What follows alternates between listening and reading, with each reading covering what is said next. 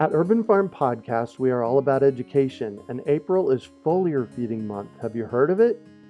It is a super simple application of spraying liquid organic fertilizer on your trees and garden plants. The leaves, branches, and trunks are incredible at absorbing nutrients. And if your soil isn't great or your pH is off, foliar feeding is a quick and long-lasting fix to get your plants the nutrients they need. Want to learn more? Join us for our free online webinar on how to apply this amazing process to your gardens and fruit trees. Visit urbanfarm.org to sign up. That's urbanfarm.org.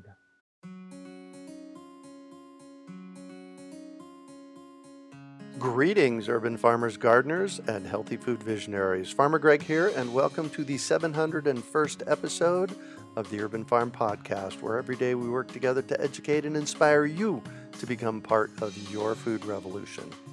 Welcome, everybody. Greg Peterson coming to you from Urban Farm U. I'm here with Kari Spencer with the Microfarm Project. Hello, Kari. Hi.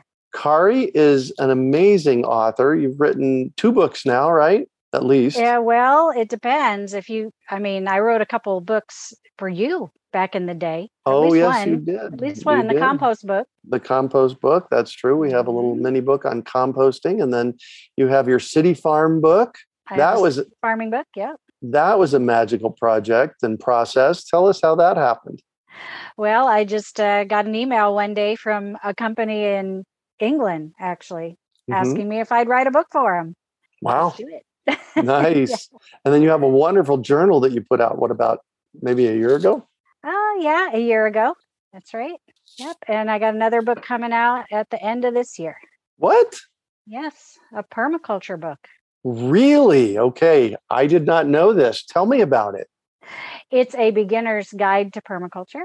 Uh-huh. And yeah, it should be coming out November or December. Not sure exactly when. So like in the next 60 days? Yeah. Wow. How cool. Who'd you write that one for? Callisto Media. Oh, good answer. Awesome. We like them. Cool. All right. Well, awesome. So tonight we're talking about seed starting, and there is nothing more satisfying than jumping into the garden season by starting seeds in flats or in the ground. What do we need to know to be successful? That is a very good question.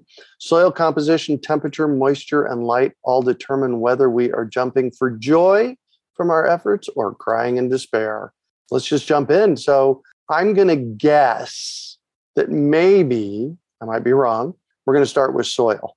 Well, yes, but let's start with actually deciding whether you want to start your seeds in the ground or in a flat. Oh, very good. Right? All right. Because so it's different soil, right, in each case. Mm-hmm. Right? So there are some seeds that I really like to start just direct sow them right in the garden.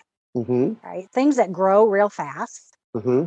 Beans, peas, squash, melons, those kinds of things. I just like to just put those right in the ground. Corn, there are a number of things. But then there are some things that take a lot longer. And here in Phoenix, our seasons change real fast. Mm-hmm. So if I have to start them kind of out of season to get them ready to be put transplants in the ground at a certain time, then I start those indoors. And tomatoes are the one that always comes to mind for me, because that's really one of the only transplants that I do these days. But really, so you put your brassicas in the ground? Let's just say I cheat there. Sometimes I get those from growers around here that I like, because I only have so much space, for starting things. So yeah. But yeah, tomatoes I like to start. And if you're going to start a seed indoors or to create your own transplants, then you need to start with a sterile soil. Ah. Yeah, you don't want to go out in your backyard necessarily and grab soil and put it in your little seed starting containers, because seeds, when you start them, those little babies, they are really susceptible to fungus, mildew and other disease pathogens. And in a flat, if something decides that it's going to grow a germ wants to grow, it has Hmm. no competition, right? So Oh, it'll right. just take over your flats, and then your poor little seedlings won't won't thrive likely. Yeah. Great. So in flats, give us maybe a recipe for soil for the flats. Okay, well, you can do it one of two ways. You can just go and buy a sterile seed starting Hmm. mix Hmm. at your local nursery. And, when it comes out of the bag, then it should be sterile. But sometimes I like to reuse those. So maybe I'll add, Oh, some compost to the mix, or maybe I want to make my own, in which case I would mix a little bit of compost and some perlite, not perlite. Well, yeah, perlite perlite, and yeah, and vermiculite. vermiculite, mix those together in roughly equal parts. But then if you're going to use compost, you got to sterilize it. I was going to say, if you're putting compost in there, it's no longer sterile. Yeah. So you'll want to Google that. How do I sterilize it? Because there are a number of ways to do that. You can do it in your oven, right? If you live in Phoenix, maybe you could just put it out in the sun for a while. Right? Right. But some people don't even use any kind of soil. They just use the perlite, vermiculite, maybe some cocoa coir, and they create all kinds of different mixes. So, there's not one way to do it as long as it's sterile. Right. What is cocoa coir or cocoa peat? Okay. Cocoa coir, peat, cocoa peat, they're the same thing, and they're ground up coconut husks. Hmm. Yeah. And so they're really sustainable because it's just something that gets thrown away when they harvest coconut, Right. and it gets ground up fine, and it makes a wonderful soil amendment, and it is good in creating a seed starting mix. Got it. And so that's called a soilless medium.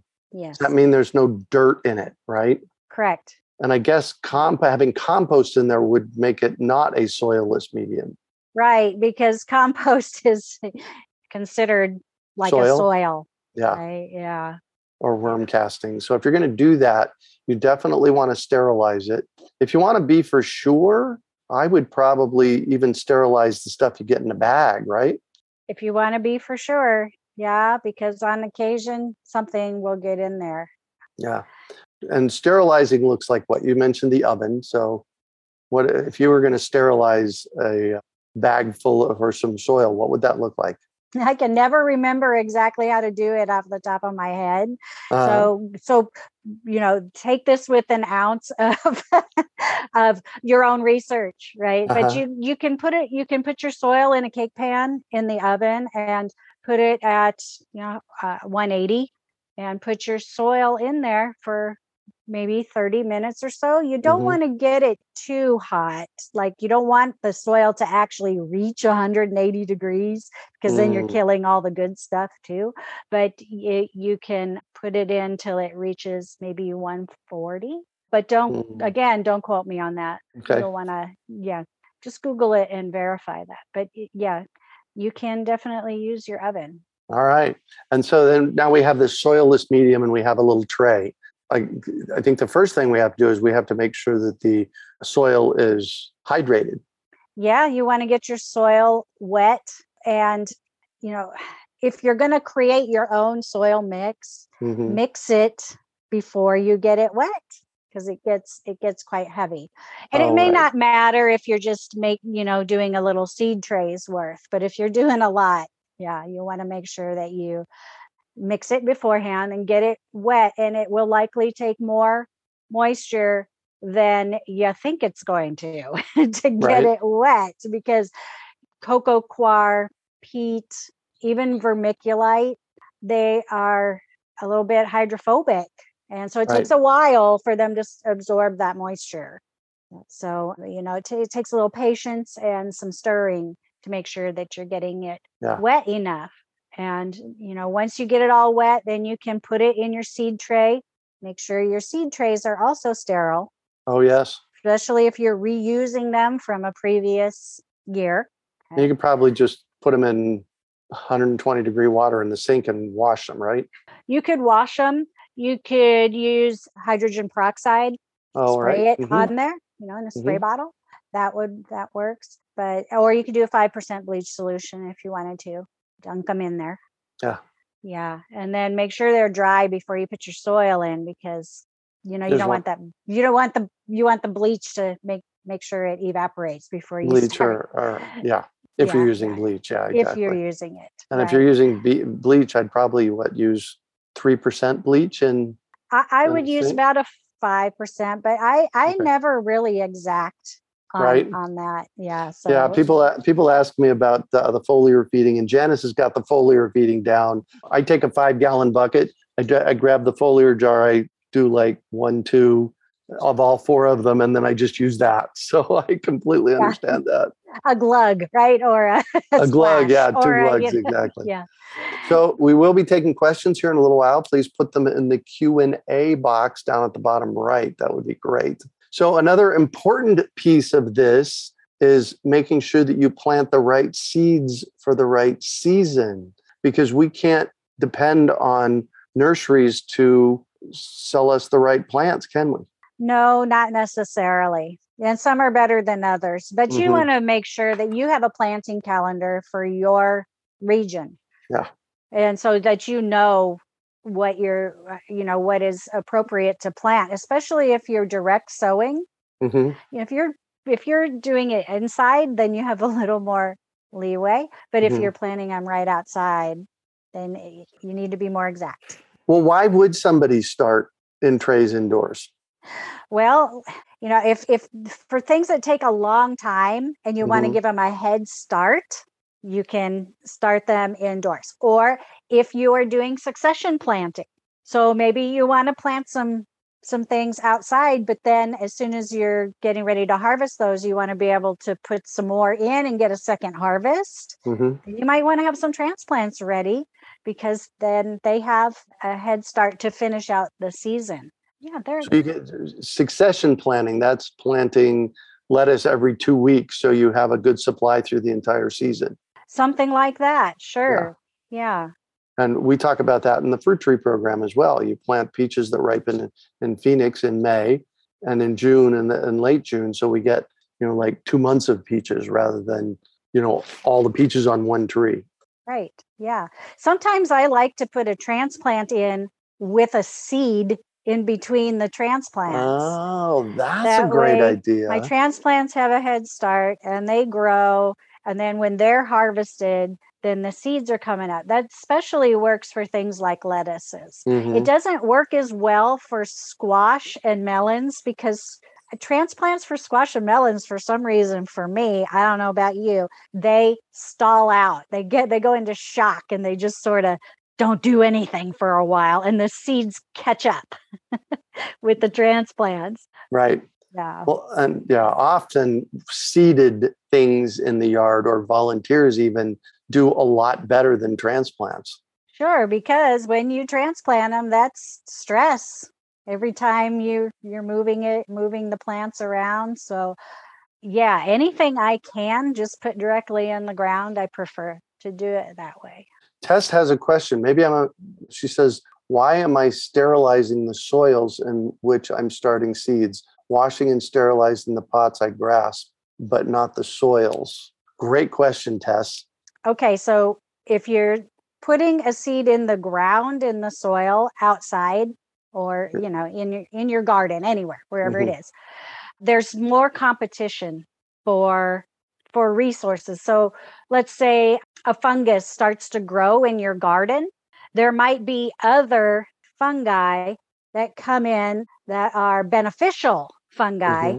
who can Mm-hmm. crowd that out and Mm-hmm. eventually make it so that it's not so much of a problem. But if you're putting it in a seed flat and a pathogen starts to grow, there might not be competition for it.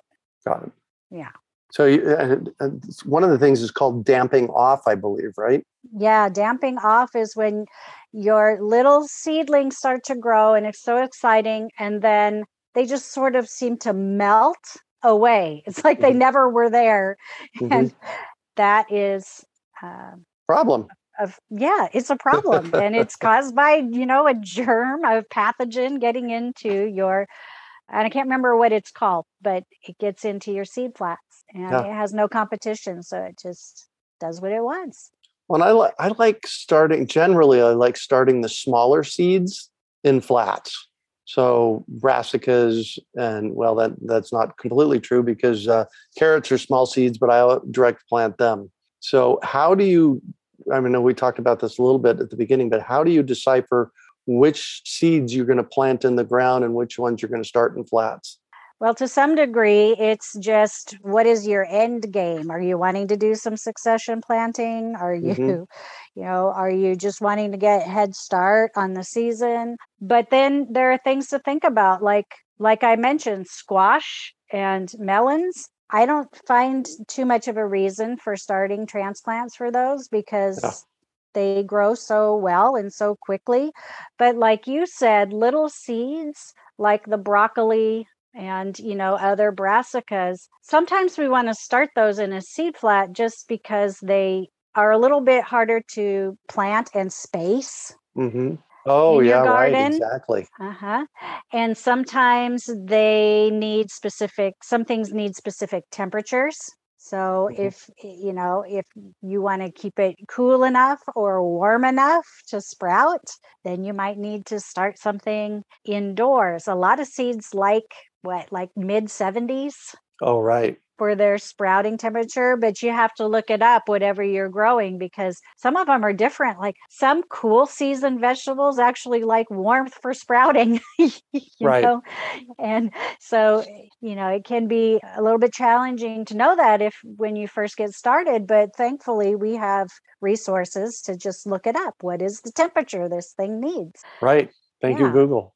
Yeah. Thank you, search engines. Sure. And sometimes the seed packet will tell you too. Right.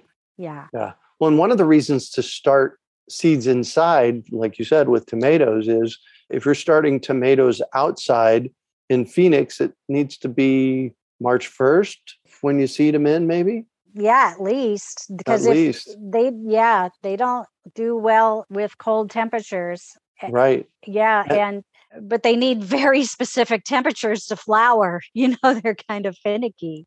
Exactly. Well, and that's what one of the reasons to start tomatoes inside is because you can literally start them around Christmas time, so that when it's time to put them out on March Mhm. 1st, or you might even go February 15th in the low desert. That is a Yeah. low desert thing. You have to Right. get a planting calendar for your area because where I'm at now in Asheville, it's more like May 1st that we put tomatoes out. Yes. So you Yes. get your planting calendar, go to the search engine and search for the name of your town and planting calendar and download your planting calendar. But you can get a serious jump start on tomatoes and peppers and those kinds of things if you start them inside or in a greenhouse, in 6 weeks, 8 weeks before they're supposed to go out. Yeah, and if in your region, if you're not sure what plants gardeners commonly start indoors, Hmm. then I would, contact your master gardeners or get to know a local gardener and ask. Oh my gosh. Stacy Murphy always does her superfood summit every May. And I was in the superfood summit this May. And I said, I just recently moved to Asheville. And this woman reached out to me via the website and said, I live in Asheville. Where do you live? And so we started comparing notes. And literally, she is 8 blocks away from me. Huh. And we have gotten together, and she has gardening friends here in the neighborhood. So literally we've gotten together 3 or 4 times and talked gardening. So find people in your neighborhood and, and collaborate with them. In fact, her name is Sunny, and Sunny and Polly and Kim and their spouses were all going to build some tunnel greenhouses here in the next couple of months so that we have a greenhouse space here, both here at our space and at Polly's and Sunny's house. So That's awesome. See, yeah. gardeners a lot of times are just willing to share like that. Yeah, just let's Yeah. jump in for sure. Amy wants to know what causes inside growth from seeds to get leggy. Some have gotten long stems and start to die. Do you know what that's called, Kari? The legginess, what it's Yeah, called. yeah. I do know that the word's escaping me where the leaves are really far apart. Can't think of Etoilation. it. There you go. It's called etoylation. That I learned that in my botany degree at ASU 22 years ago. Yeah, but we just call it legginess for conversation purposes, right? Right. Right. So what causes it? well, it can be caused. The number one thing is they're not getting enough light. Yeah. Yeah. So if you can get them some more light indoors, sometimes you can add grow lights, but really natural light is better. So if you can put them in a sunny window, maybe put a mirror behind them, or a piece of cardboard with foil covering it, or the mylar balloon after it pop, after it deflates. Exactly. Save that stuff. It's reflective, and you can put it behind your plants and get some light bouncing around. Maybe you want to take them outside during the day if it's warm enough, and just for a little while get them a little light, and then bring them back in if it's getting too cold at night. And they might need some extra light, most likely. Got it. Tess has an interesting question that I suspect we don't have an answer to, but I got to throw it out there. She says, have you found whether seeds respond differently to central heat versus wood burning stove versus steam heat? I would suspect if you had steam heat, that would put more moisture in the air. Yeah, so that would I would make guess. it easier. Yeah. Yeah, I don't know the answer to that, but yeah, Great question. Central Experiment heat can with be it. very, very drying. So if you're using a lot of central heat, you'll probably have to get those seeds moist with a spray bottle more often than you would with steam heat. That's a really great tool to use with a spray bottle as well, to water and just keep it moist daily. Yeah, you want to keep them moist, but not dripping wet. All right. So a spray bottle can be really helpful because you can mist the soil. You don't have to get water way down into the soil because your little seed, the roots start off really tiny. So you just mainly the surface of the soil needs to stay damp, but you don't want it to be soggy all the time, because then those fungi that we were talking about can start to grow. All right. So we have a tray, we have soil in it, we have seeds in it. What happens next? Okay. So let me back up just a tiny bit. You put your soil in. Make sure that if you're using those square trays, that the corners, make sure you pack soil into the corners, because when you start getting it damp, sometimes those corners will sink, and then your seed might float over into the corner, and then your plant will be right up against the edges. All right. Right. So make sure it's nice and flat and that the corners are firmed in. And then you cover your seeds with about the same depth of soil as the longest side of the seed. Yeah. And, if you're starting lettuces, you might just want to sprinkle a little soil or some vermiculite over the top of them, because the seeds are so tiny. So once everything's planted out, then you want to get the soil or the soil less mix wet. You want to keep it about as damp as a wrung out sponge. So it's not dripping wet, but there is some moisture in there for the seeds, because your seeds actually have to absorb as much moisture as they can before they sprout. If they start to absorb moisture and then they dry out, and then they absorb moisture and then they dry out, eventually they will just give up and they might not sprout at all. So you do want to keep it damp, but like I said, it doesn't need to be real soggy. Just when you can also put, if you're starting in the winter, don't they have heat mats that you can put down, you put the plants on top of them, and that helps a lot too, right? Sure. Yeah. If it's cool or cold where you're putting your plants and you want to keep them a little warmer, you can buy seed mats. Sometimes people will use heating pads, but those might get too hot. The seed mats their temperatures are very regulated, and they're made for starting seeds. So they're good for that. You can put those under, and you can water from the bottom if you want to. You don't have to get the whole soil wet though to start a seed, but some people prefer to put their seed trays in a Tub. tub with Mhm. some water, let them absorb moisture, and then take them out and let them drain. And then, let the soil dry out some and then repeat and keep repeating that until your seeds sprout. I prefer to do that kind of after my seeds have already started to sprout and they're starting to get some root. Mhm. Yeah, then I start soaking them from the bottom. I start off with the spray bottle and then Perfect. move to watering them from below.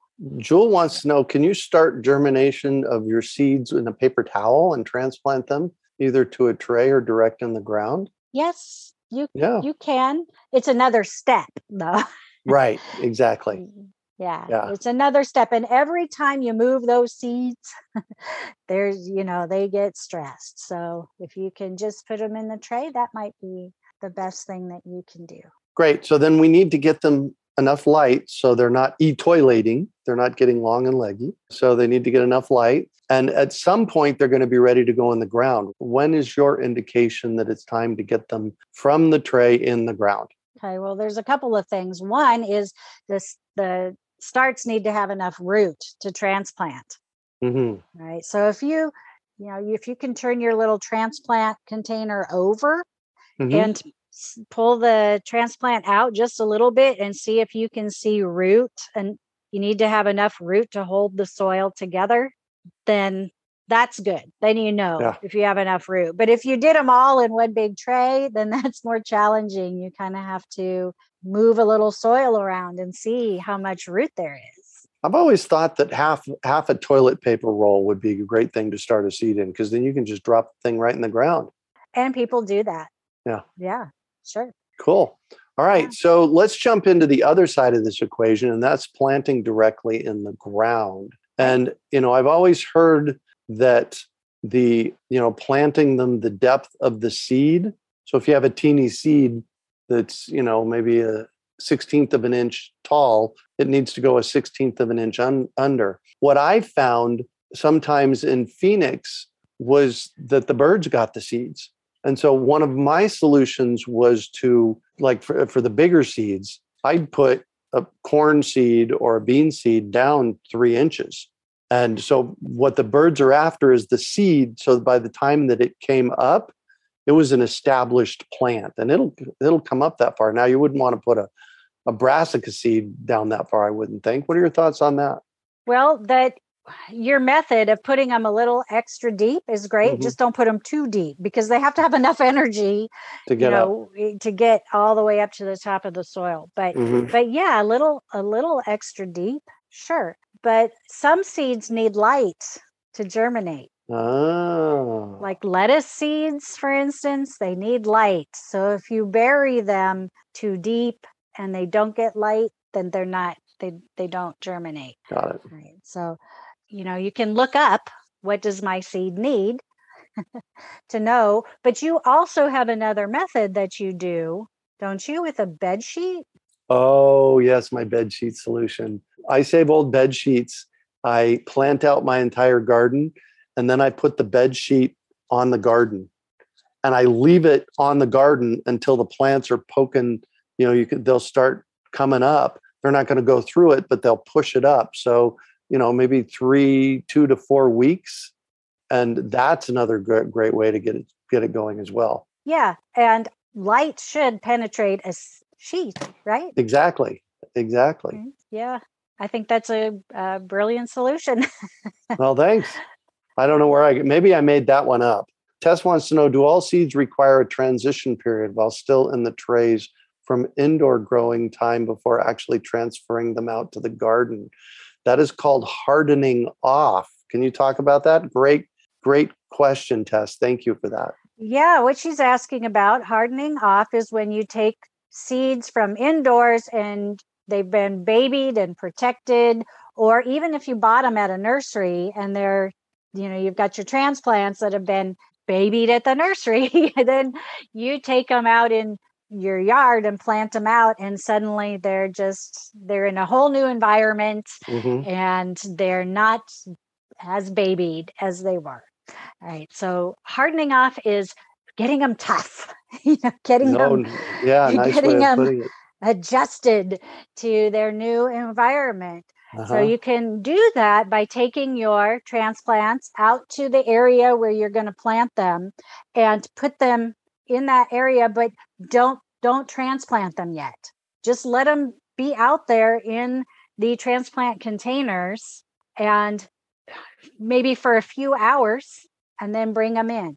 And then the next day, maybe take them out a little longer Yep. and do that over a period of 3-4 days. Some people do it longer than that even, but for me, usually, just a few days works. And then you transplant them. And if they've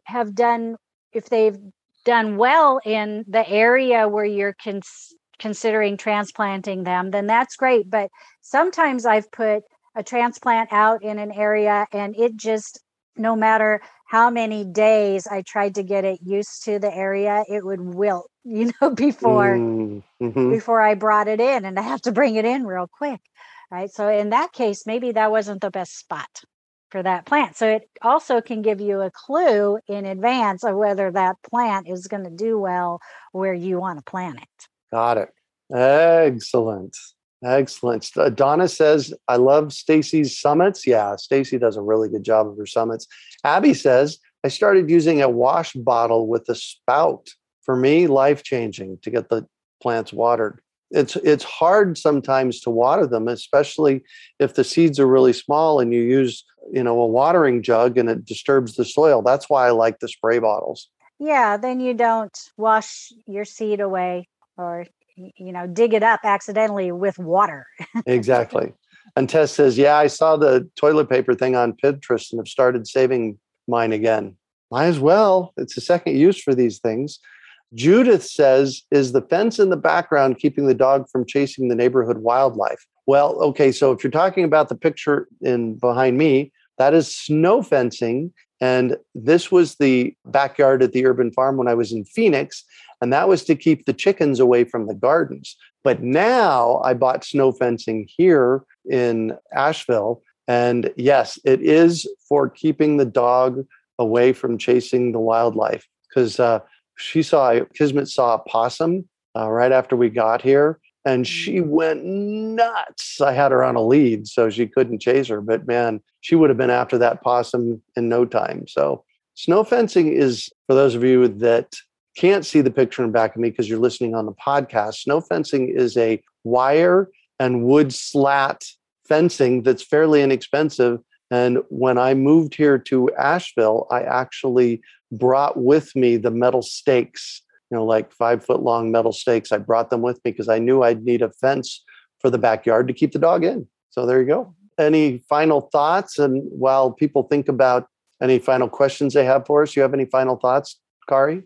Yeah, I just want to encourage people to give it a try, but don't be too discouraged if something happens. Damping off still happens to me. Right. Because these fungi also can be airborne, right? So even if you do everything right, it might even be on the seed, I mean, it's just, Exactly.